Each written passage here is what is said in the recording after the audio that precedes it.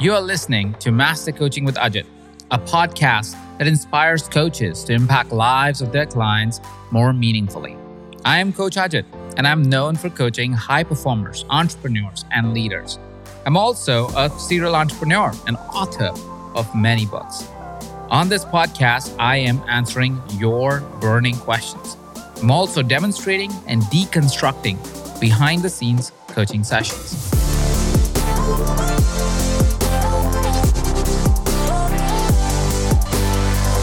What was special about you and Sylvie visiting Iceland together? Why did you do that, by the way? Just as a holiday trip, or what was that? Yeah. So when Sylvie and I got together 7 years ago, I was the adventurer.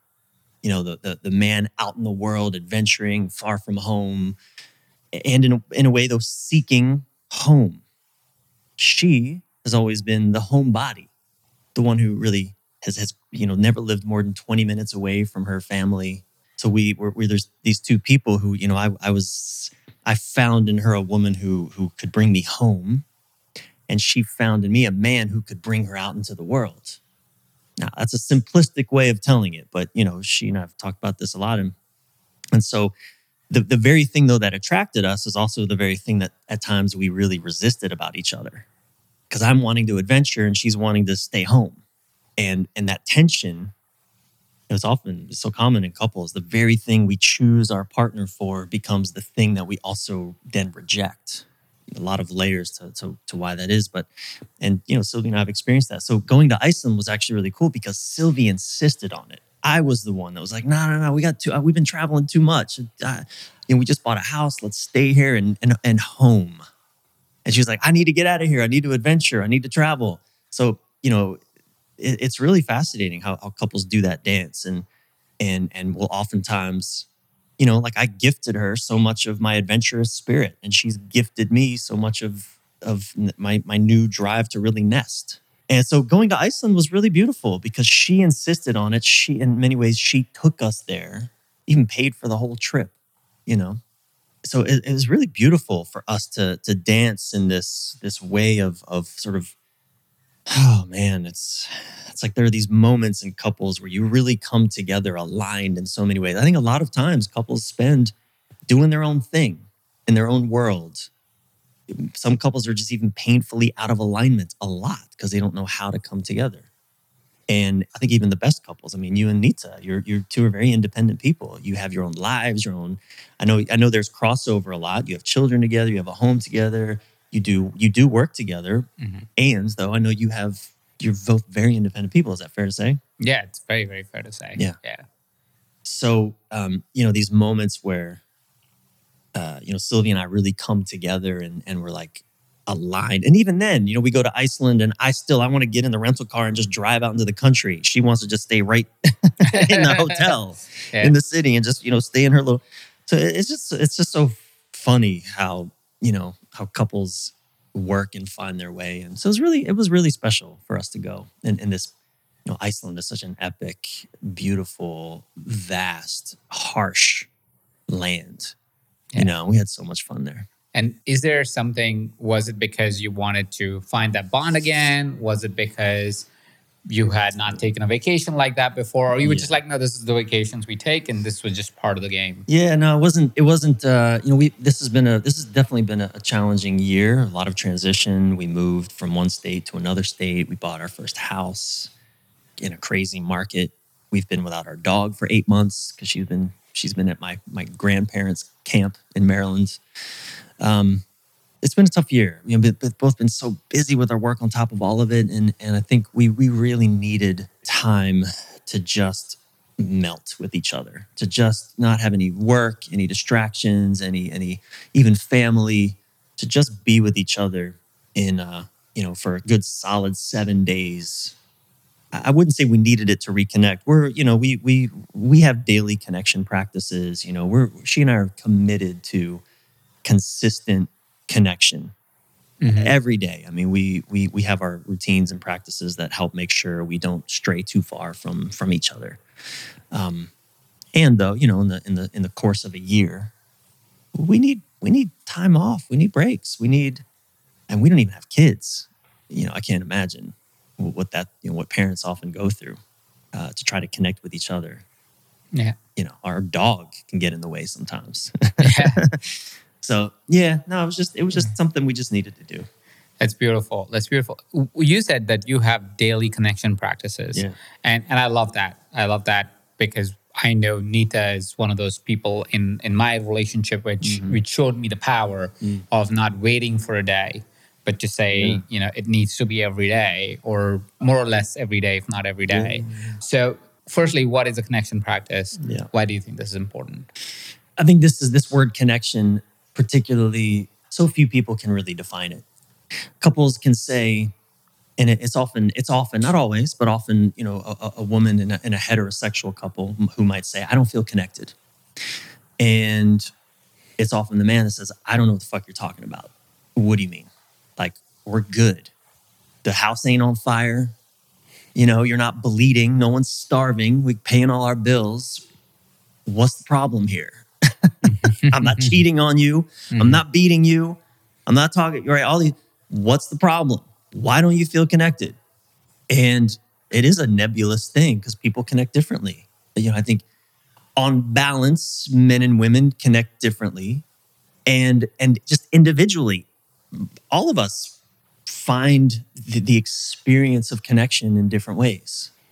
You've heard of the love languages. That's one of the maps that people will often go to for how to feel connected. I find a lot of men need touch. We need physical touch. And look, when men, we don't generally release oxytocin, the bonding, what they call the bonding hormone, through conversation. But through physical touch is where we really start to feel that the hormones of connection get released in our body through touch. For a lot of women, and again, I don't mean to put this in purely, heteronormative terms, but I just find it helpful as we navigate these kinds of conversations. And but some women will identify more with what men go through, and vice versa. But with Sylvie and I, for example, and it took us a few years to really figure out what each other needed to feel connected. So I'll give you an example. Sylvie and I, every morning we hug. As soon as we're both up, it's our top priority to hug, but not just like hug, pat on the back. In fact, sometimes, when I'm already in my workflow, I get up earlier than Sylvie, and then she'll get up and she'll, we'll go for our hug, but I'm in work mode. So I'm like, yeah. I'll kind of want to hug her from the side because I'm already, I'm in go mode. She'll stop me, turn my body, and really square up. And so our bodies can meet. We drop in for that 5 seconds, where it's a way of, I guess the simplest way I might define connection, it's really just a way of signaling to each other, we're on the same team. We're in this together. Here we are in this moment, sharing an experience. That takes seconds. And I think a lot of couples, though, will go months, even years, without that moment of drop-in. And Sylvie and I, like, as you said, like with Nita, we're committed to doing that essentially every day. There might be a day or two where we miss it or the hug doesn't quite get it. But we have other rituals too. That's a daily practice, coming back to connection. Yeah. Beautiful, beautiful. We have a similar practice. We hug. Every morning it has to be. It used to be cuddles on the bed, but now we have our son sleeping right in the middle. So that doesn't happen in the morning, or he is the one that gets all the cuddles. Yeah. And also what I learned over time, and I'll love to hear how you view it. And yes, some things may sound like gross generalization, but we have to make sense of the world, or at least find some normal way of talking about it, because patterns everybody is so specific otherwise. Yeah. And so we must discover that. But one of the things that I discovered in my relationship is the challenge we had, especially not in the morning when we would connect, because that's kind of like you're kind of waking up. So both of you are waking up. So you're kind of on the same page in a way, because both of you have just had a good night's sleep and you're woken up, or whatever happened. If the kid was waking up in the night, like both of us experienced the same thing in one way or another. But when you come back from work, or I go back from work. So I like to work at an office. So I always have an office. I like right there from the podcast, so you can see that's my office. I come there, I go to work, right? So I am in an office. It's a completely different setting I come to, and she loves working from home. Yeah. She just loves it. She has the option of having an office. She does not want it. She wants to have a home office. She wants to be in that energy all day long.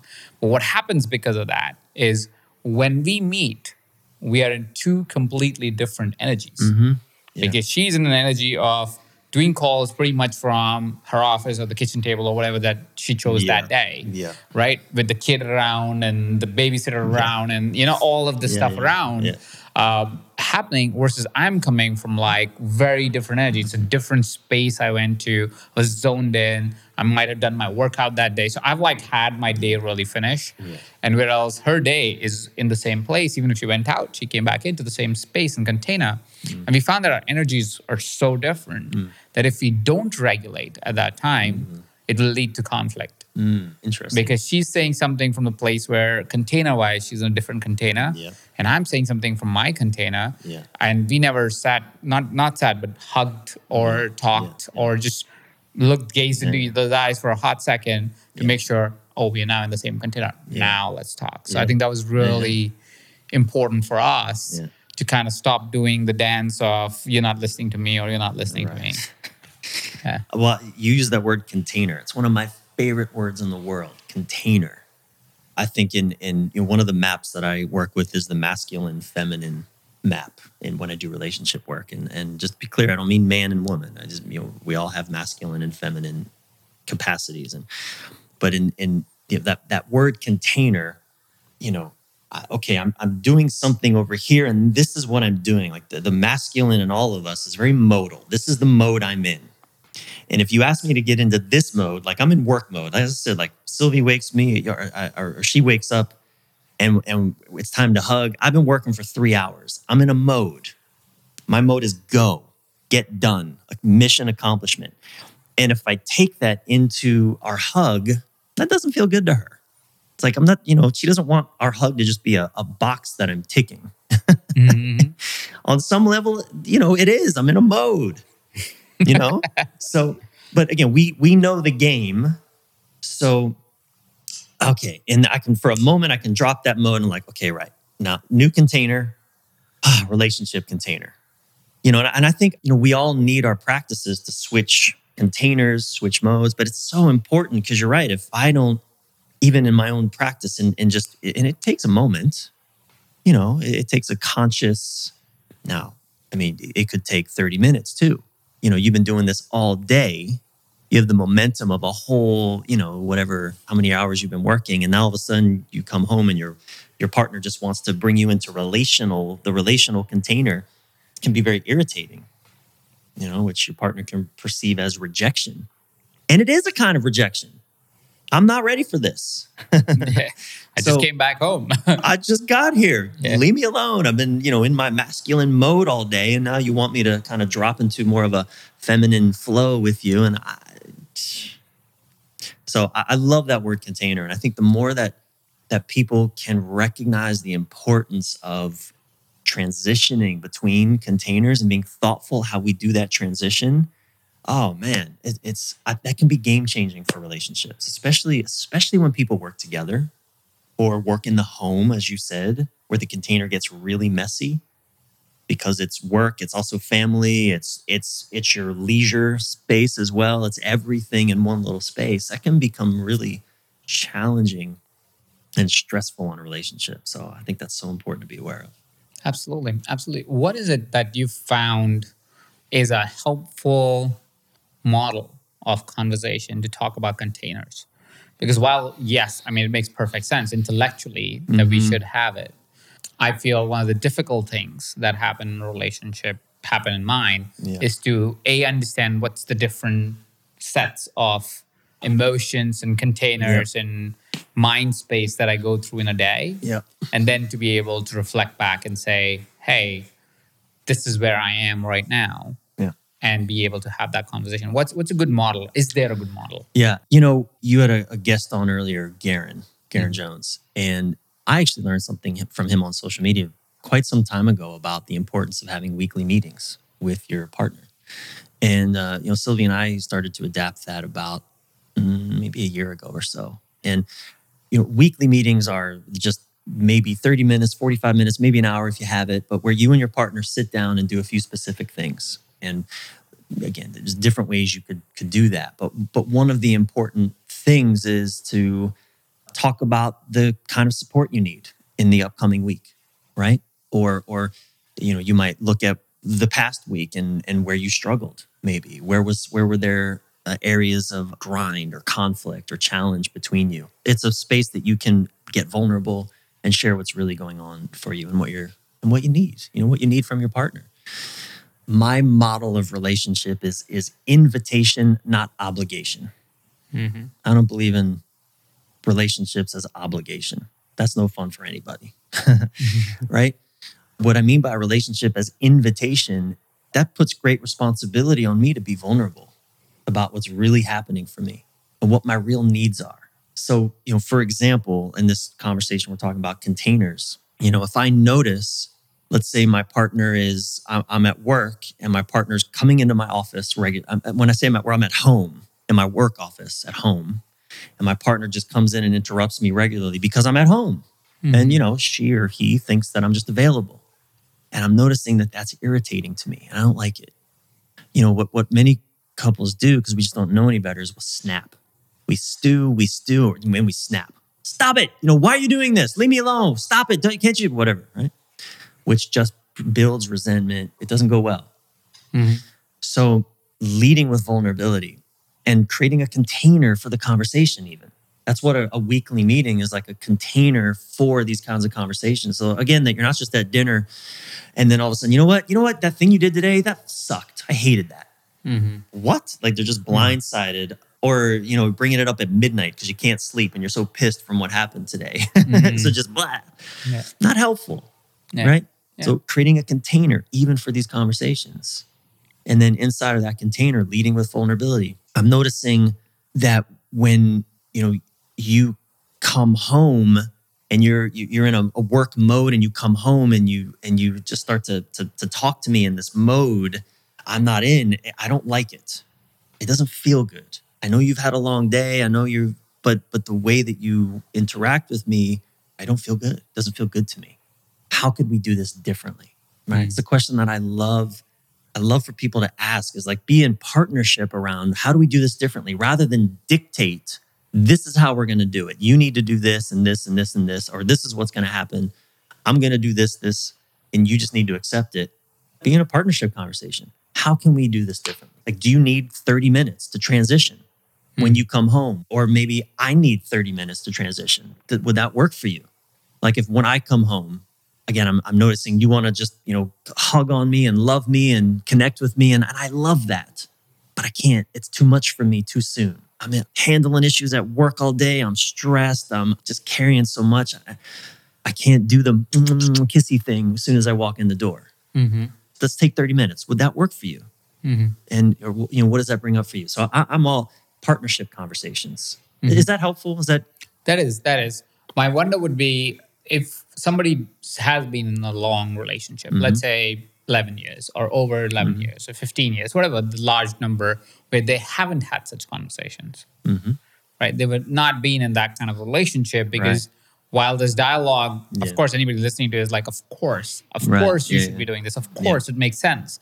But they haven't done it until now because the awareness hasn't been present to it. Yeah. How do you start a conversation and how do you deal with the potential of rejection that will come right off the bat? Yeah. Which I can see. I mean, that hasn't happened in my relationship, thankfully, because we're friends like you. So we always are in conversations, always learning. Right. And so we don't end up in a situation where in 10 years we haven't spoken to each other in a way which is powerful and connects you.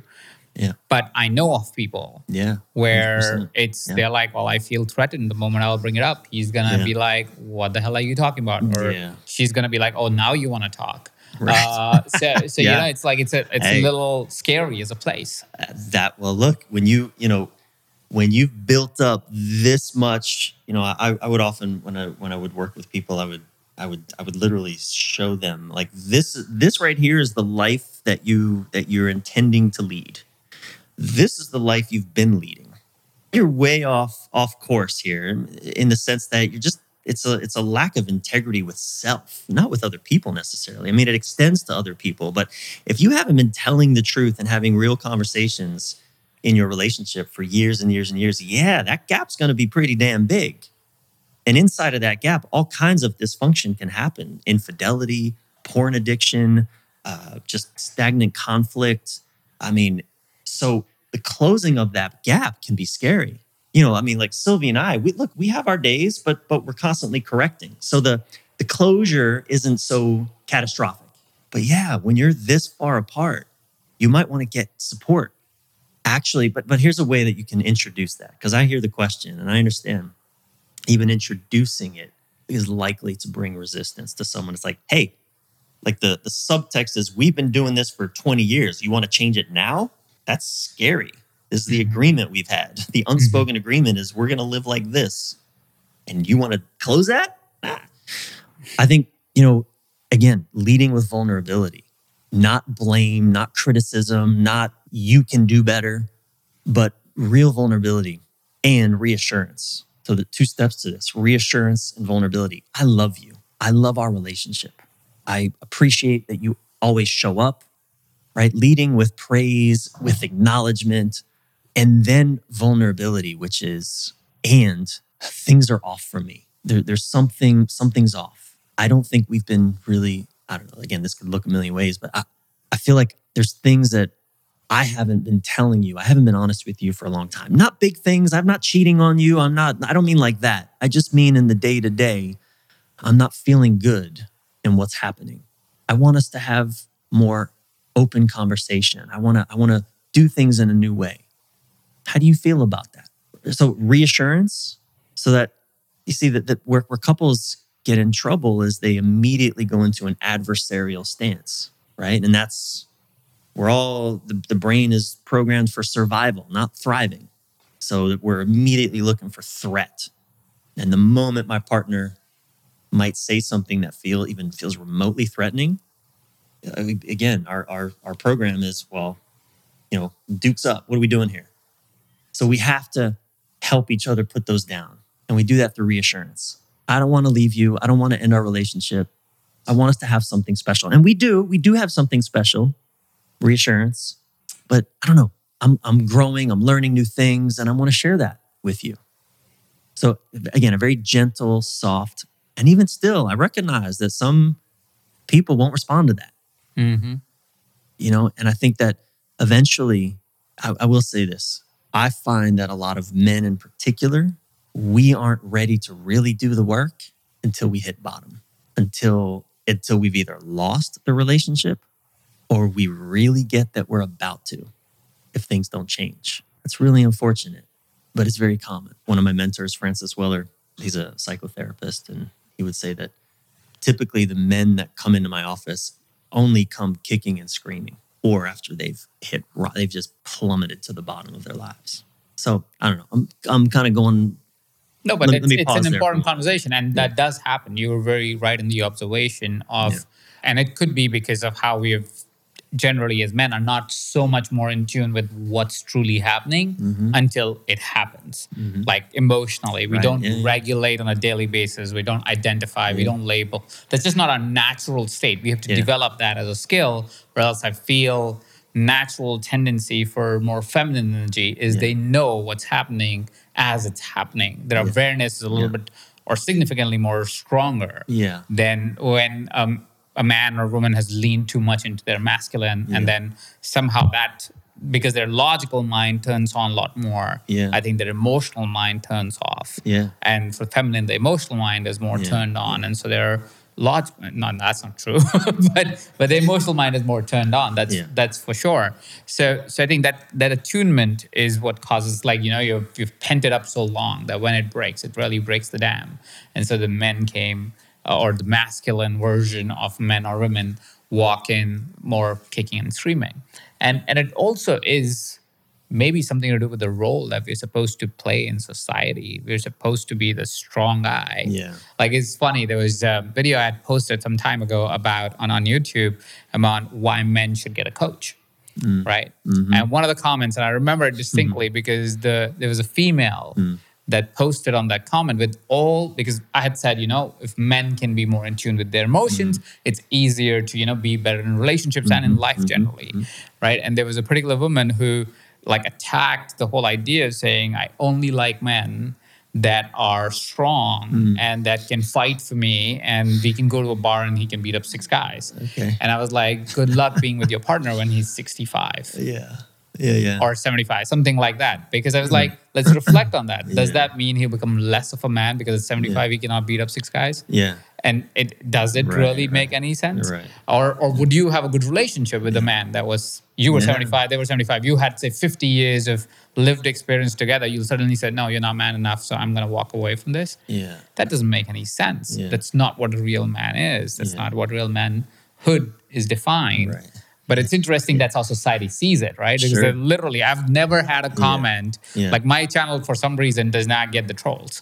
They're always very kind, very generous, beautiful people. And then there's this one time I'm like, wow, you really didn't listen to anything that I said. And that is also a person that follows me, of course. Look, I get it. It's very primal. Again, survival oriented. That woman saying, I want a man that will help me survive.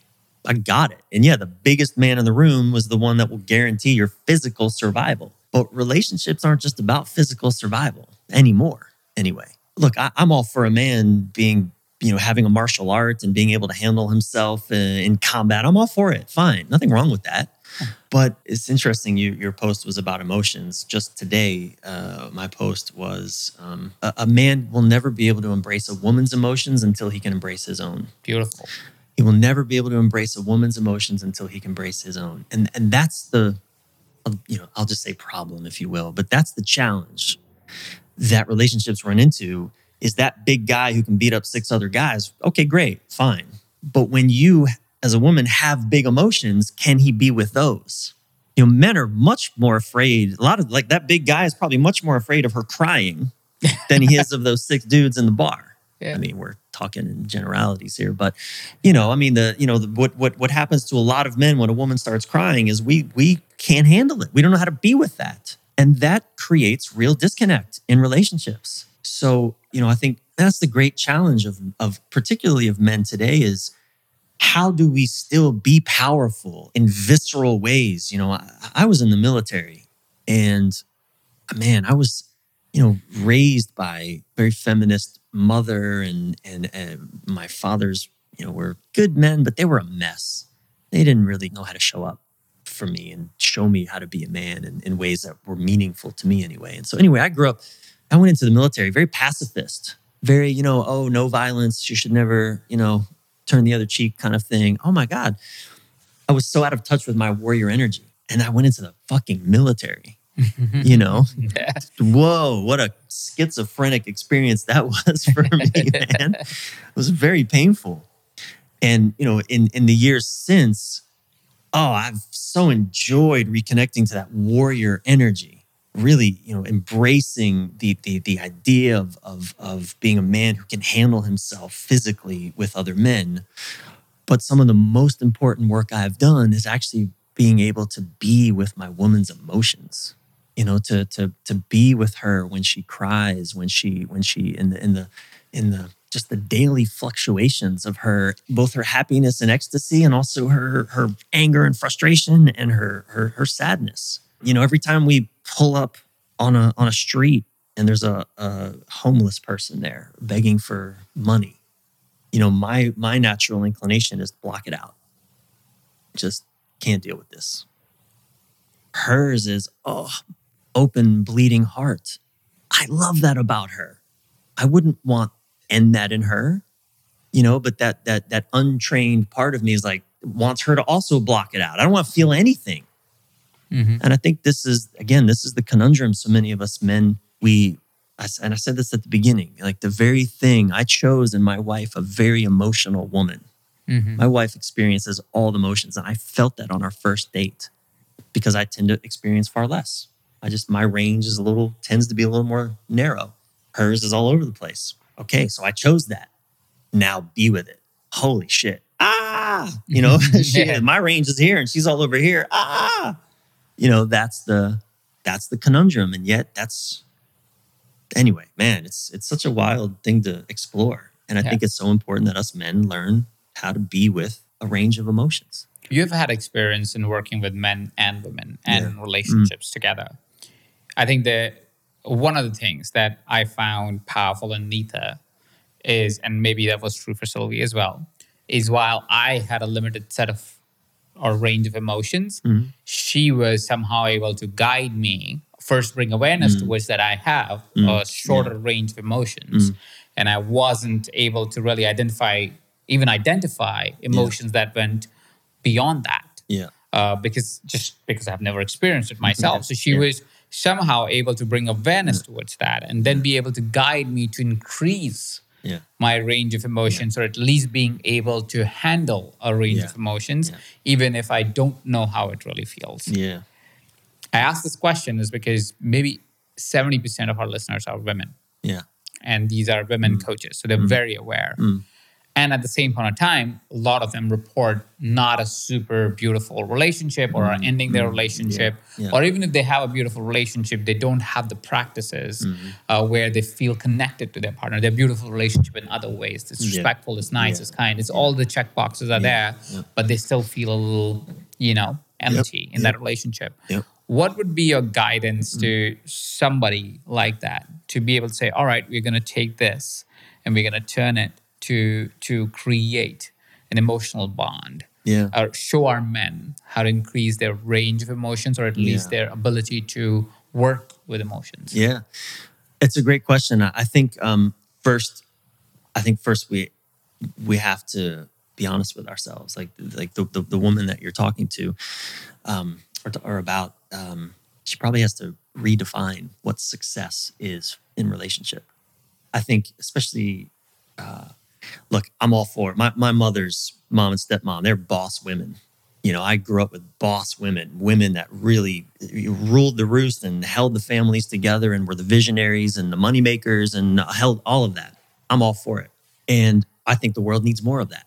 And when it comes to intimacy, I also see how the women in that fit that description, you could say, are feel deeply unmet often by the male partners that they're with, or just by the world. And I think this word connection, what does that mean? What does it feel like? Everyone's got to figure that out for themselves and be honest. If you're making the money, you've got the home, you've got the success, you've got the big social media following, you got all the things, you got the man that looks good and to the world, like that perfect picture. And I know couples like this as well. Very much so. I think the first step is just being honest with yourself that there's whether there's something missing in the realm of connection. And if there is, then just being willing to explore that, to have conversations with your partner. It's similar to like, as I said, when I just want to side hug Sylvie for our morning hug, because I'm in a different mode and she stops me and turns my body to her and really, is a reminder that connection. Like, again, she and I have been doing this a long time, so we're on the same page. I know what she's doing. She's right. I'm enrolled. I don't, there's a part of me that wants to resist it, but I'm enrolled. I believe, and I experienced this in working with men, that in the deepest hearts of men, every man wants to thrive in his relationship with his partner. Every man wants to feel like he is, her king, her hero, the guy that lights her up. Every man wants to be that guy, but few men know how to do it. And oftentimes what happens is we just feel criticized when our partner expresses discontent.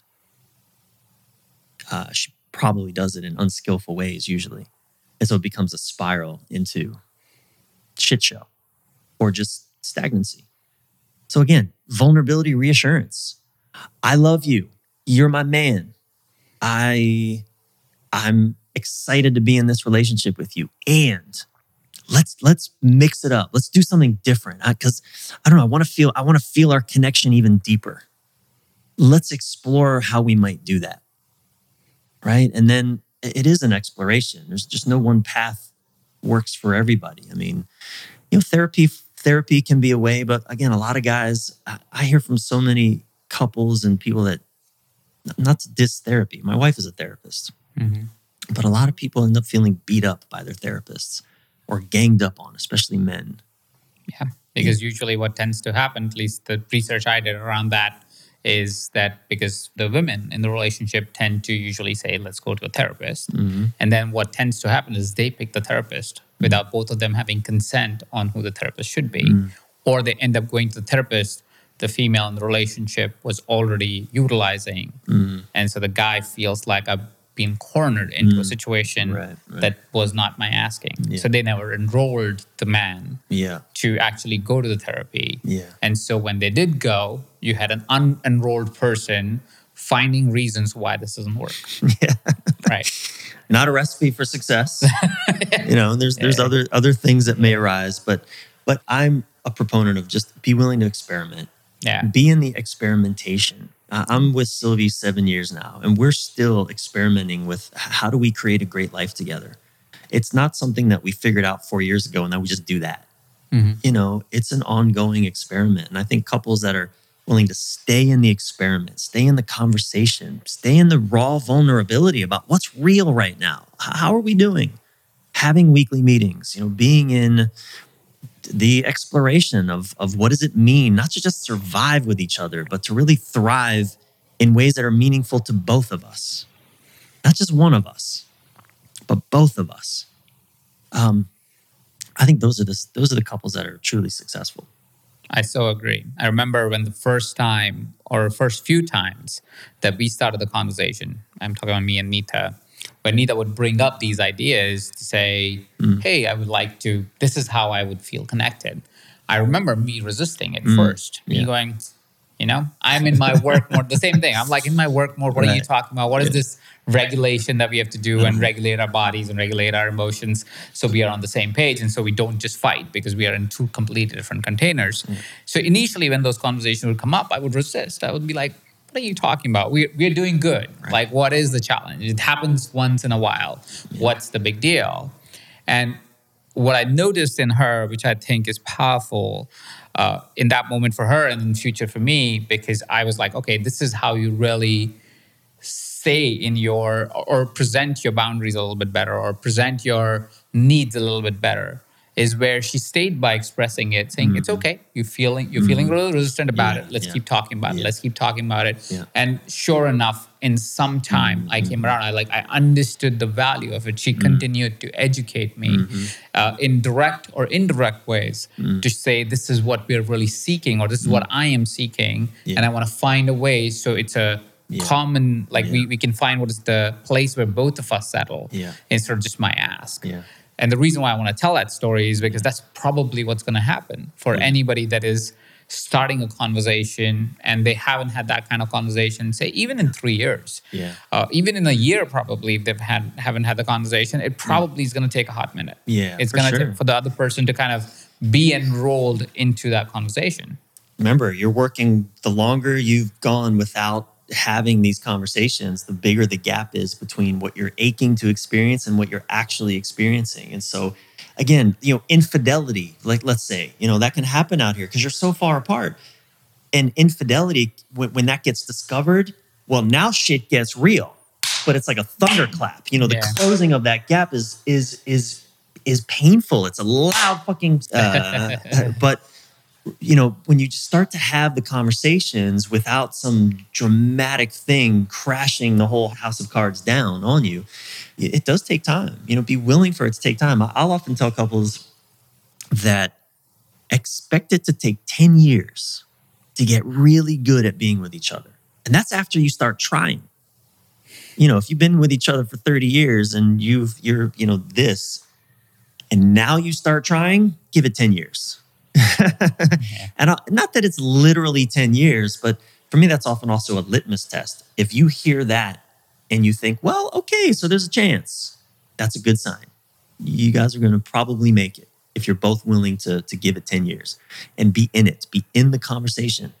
But if you hear 10 years, I got to spend 10 more years with this bozo, or 10 more years, I'm out. Well, that's also a good sign, because that tells me that you're not in for the journey that it's going to take to figure this out. Relationships are messy. As I said, I'm 7 years with Sylvie. We're still finding our way with certain things. still learning each other's sensitivities and boundaries, and because life changes, new contexts arise, and we have to find, oh well, how do we function in this context? I don't know. Let's find out. Especially we, like the kind of work that we do and the kind of work that the Yeah. listeners do. You are changing so rapidly. Totally. There's going to be, if there is no constant connection and conversation and dialogue, there's no way you can be on the same page because you're just going so fast. And if your partner is not engaged in the same journey or some version of that journey, here's how it's going to go. You're going to keep growing in one direction and the person's going to keep growing in another direction. And guess what? 3 years, you're even further apart than actually being closer. So you gotta enroll the person so both of you grow kind of together. So even if there is a gap, it's not that big a gap that happens between both of you because of just the growth cycle that you're having. So very true. And with new information and new data and new ways to do relationship, new conversations and ability to have conversations, I think general mass is getting more conscious and aware that it does take a dialogue. And it does take effort. And it is not the old way where you were tied to the person for the rest of your life. And so it is even harder than it used to be because before social obligation would make it possible for you to say, even if it is not good, we're going to stay in it. And so you'll fight for the relationship just because you're like, I have no way out. Now you don't have to fight for a relationship. True. Because you could simply say, doesn't matter. Yep. Swipe right, swipe left, whatever the swipe is. Whichever it is. But it's just like swipe there and you're on to the next one. And because of that, I think we need to fight more for relationships. We need to learn how to fight for a relationship. Because yes, you can find a different partner. Yes, it's easy and so on and so forth. But it is going to get hard with that person too. 100%. It's not going to be easy. And I've had one bad relationship that I didn't have the desire to fight. Right, because I didn't have the desire. I know that I was like, I'm not even like, if you would have told me it'll take 10 years, I would be like, no way, I'm not enrolled, right? Whereas if you talk about my current relationship, 10 years, give me 20. I'm still on for the journey because I'm in. But you gotta get that enrollment going for yourself and for your partner early on, because otherwise, yes, you're gonna quit this relationship, but you're gonna quit the next one too, and the next one too. And 40 years from now with 4 different partners, not that you lived a bad life, but you're also then again at a place where you're not with the partner. So there is some personal growth that needs to happen at some point to say, we have to make this work. It just doesn't work. You have to make it work. And I think, the title of my book, Choose Her Every Day or Leave Her, I wrote that in response to my own experience being with someone that I wasn't fully choosing for 5 years. I was in it, but also not in it. And there was always a lot, there was like a lot of doubt and fear, and I had no skills. And this is my early 30s. And I always kept thinking, well, if there's someone else out there who will love me better. This whole story, there's someone else. That's the swiping culture. There wasn't even dating apps 15 years ago, but still my mind was wanting to swipe on this person. This is too hard. Swipe. And that relationship was torture for both of us. And but I think it's a tricky time because of the abundance of potential partners that we can encounter in a day. We'll meet more potential partners in a day than our ancestors would meet in a lifetime. Oh, 100%. Lifetimes.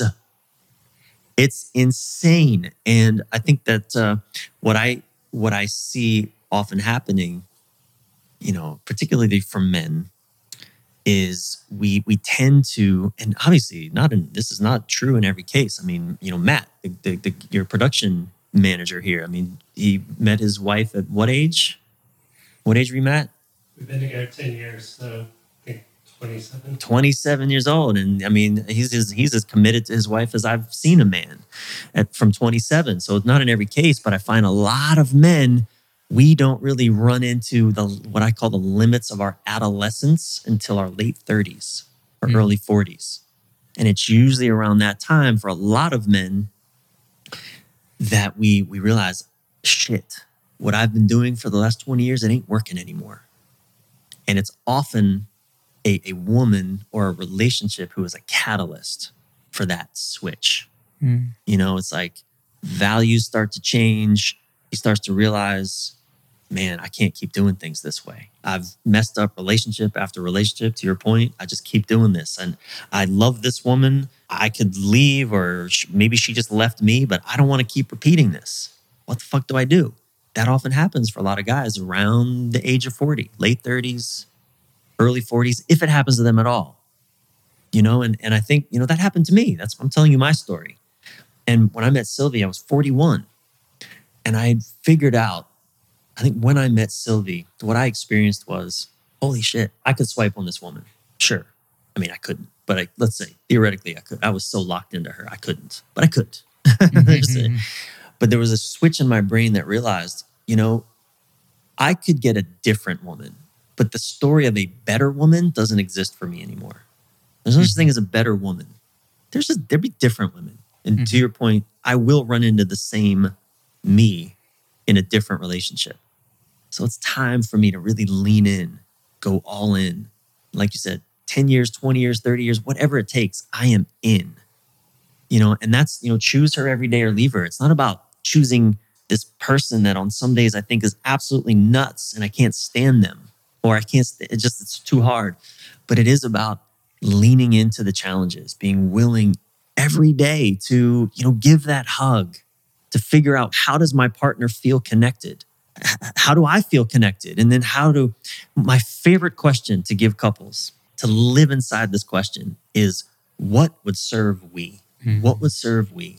That's, whether you're going out to dinner, trying to figure out where do we eat, or you're moving to a new location, or you looking for a new job, that question is such a profound question for couples to sit potent, in. Yeah. What would serve we?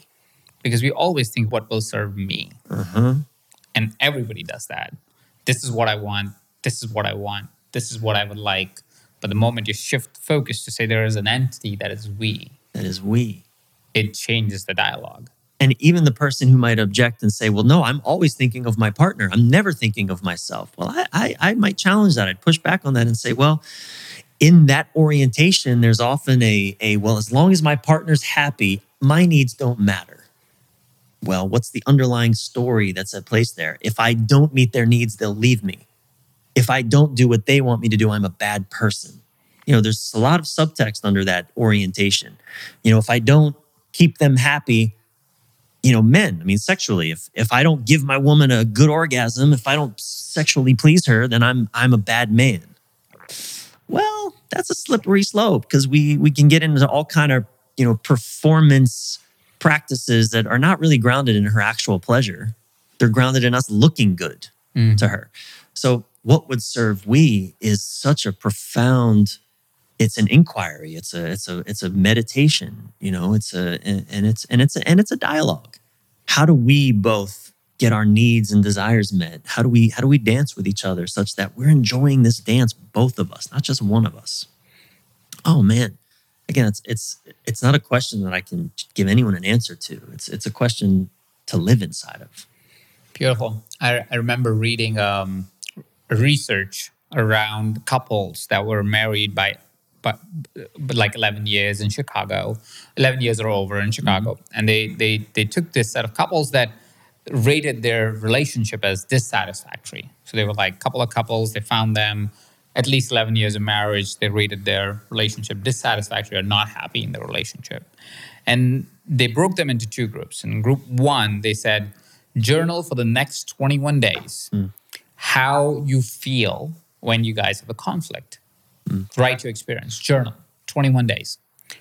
The other group, they said, I want you to write the journal, or we want you to write the journal, do the 21 days of exercise, but we want you to write as if you're watching a movie, or as if you're a third person, you were an exterior experience, not your experience, but your together experience. So it must include the experience of your partner and yours. Yeah. They checked in after 21 days. The experience of, and I could be butchering this a little bit, but generally the frame was that after 21 days, the couples that wrote their own experience had no change in their dissatisfaction. They were equally dissatisfied or more dissatisfied than they were before they started. Yeah. Journaling should have helped. Didn't. Yeah. The other group, which was to write the experience as a third party or as if they were watching a movie, reported no dissatisfaction in their relationship. Yeah. Just because they could empathize and understand what was happening for the other person. Yeah. Because they thought of we, Oh, yeah. not me. I'm working with a man right now who came into our work together with a lot of frustration sexually with his long-term partner. His sex drive, his telling of it is his sex drive is insatiable. He just is hungry for his woman all the time. And he's so frustrated because she doesn't initiate. She rejects him often. She's even asked him to not initiate himself, to not even display his sexual desire. And we've been working with him for a few months. And one of the things, he just had a conversation with her recently. And I'm changing some details just to preserve anonymity for this man. But he sat with her a few days ago. And see, like most, if not all, women, she's had past sexual trauma, or even just being talked to by men, being perceived in sexual ways that have made her feel violated. Not even just by her partner. I mean, her partner as well. That it's common that men don't get sex and we pout. Mm-hmm. We do the things that we punish in some way. Mm-hmm.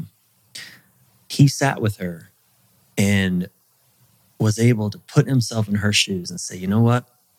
I really get that if I had been a little girl that went through what you went through, and then I turned into a young woman and I'd had men leer at me, touch me inappropriately, do all the things that you've told me have happened to you. Fuck. Even what I've done in the last 10 years of our life together, the way that when you wouldn't give me what I want, I would just pout and make you feel guilty and shame you and be angry because you didn't give me what I wanted sexually. And holy shit, I so understand why you would not want me to have any sexual desire for you. I so get why you would be taking this stance. He just sat with that in her presence. I mean, I get chills just thinking about it because, this is your typical man's man, worked in the oil fields kind of thing. And for him to be able to have this conversation with his longtime partner, he shared with me that since he's had that conversation, the energy between them has shifted profoundly. Like she's never felt that seen and felt by a man before. Not just her man, but any man. And it's the man that she wants most to be seen and felt by. And I mean, it's like a renaissance is happening in their relationship. Just in that one moment, him being able to inhabit her experience and mirror it back to her. It's game changing for their intimacy. So, man, I have great empathy for men in relationships. No one ever gave us the skills to do this stuff well. Yeah. It can seem sometimes like I can be a little hard on men only because I'm calling us into responsibility. That's all. Just to take responsibility for our part in things. And I'm a man. I think that's my place to call other men into our greatness, which means taking fucking responsibility for our impact on, in relationships, on women, on our partners. And I have great empathy and compassion for us. Our fathers didn't teach us well for the most part. Our culture hasn't taught us well. It didn't give us the skills to succeed. And, I'm excited for the times that we live in, though. We get to have these conversations. I mean, look, two dudes talking about relationship stuff. It's pretty cool. Yeah, it's pretty revolutionary. Cool. And talking about our vulnerabilities and our mistakes and emotions and all of that, I think is really powerful. And I think we're up for some change, which is great. Mm-hmm. And I think none of us got educated, including women also didn't really get educated, or females, definitely, or feminine energy, or however you want to say it. Yeah. None of us had or have had the education. Because that's just not how education is structured or was structured in previous times. Thankfully, because of podcasts and YouTube and all the diversity of media, as much as we blame them for, that's how we're getting disconnected as society, we are also getting hyper-educated if we choose these channels wisely, of course, to be able to say, all right, how do you understand each other better? How do you have a conversation better? Are you willing to try? Like just the reframe of saying, it's a 10-year journey. Don't think about your relationship will get fixed in one conversation. It will have a big change like this gentleman did. It will have a shift in energy, but hey, it's going to take work for you to get to a place where you go, this is absolutely exactly as we wanted. It might take a hot minute to get there. Right. So I think just that awareness, just that one reframe is enough for somebody to relook at their relationship. And as a relationship coach, to be able to go into a relationship and make sure the context and the container is not, you've come to me, tomorrow you will have a beautiful relationship. That's not how it's going to happen. It's going to take work on everybody's part for a relationship to get to a place where it feels you've been seen, you're heard, you've felt, you're present, you're safe, all of that. That takes time. So thank you for sharing all of that. Tell us a little bit more about your book. Choose Her Every Day or Leave Her, a guide for your journey through the transformational fires of love and intimacy. Because love and intimacy are transformational fires. This is a book that I wrote, as I said, and it's for both men and women. It's a guide for men. The first chapter is, no one ever taught me how to be a man. That's the very first chapter. And I think that's one of the big challenges, in our age, is really taking on, what does it even mean to be a man? And what does a woman want from me? So I explore a lot of that in this book. I think, women will find this book very validating of their experience. But I also give a lot of tools and practices like connection rituals. And I talk a lot about the gaps in communication between couples that it's like we're constantly talking it different. We're not even having the same argument most of the time. So this is just all things relationship that people go through. Why isn't it working? What is this gap between us? Why does it suck so much? Why is it painful? Why do I either want to run for the hills or choose what isn't healthy for me? Choose her every day or leave her, for men and women. Beautiful, beautiful. Brian, how can our listeners learn more about you, follow you, and so forth? My website is brianreeves.com. It's Brian with a Y. It's very important, brianreeves.com. But book is on Amazon. I'm on all the social medias. As at Brian Reeves. I think it's Brian Reeves Official on Instagram, maybe on Facebook as well. But my website, brianreeves.com, you can find all the links as well. Cool. Perfect. Thank you so much for taking the time, Brian. Thank you. Thanks, man.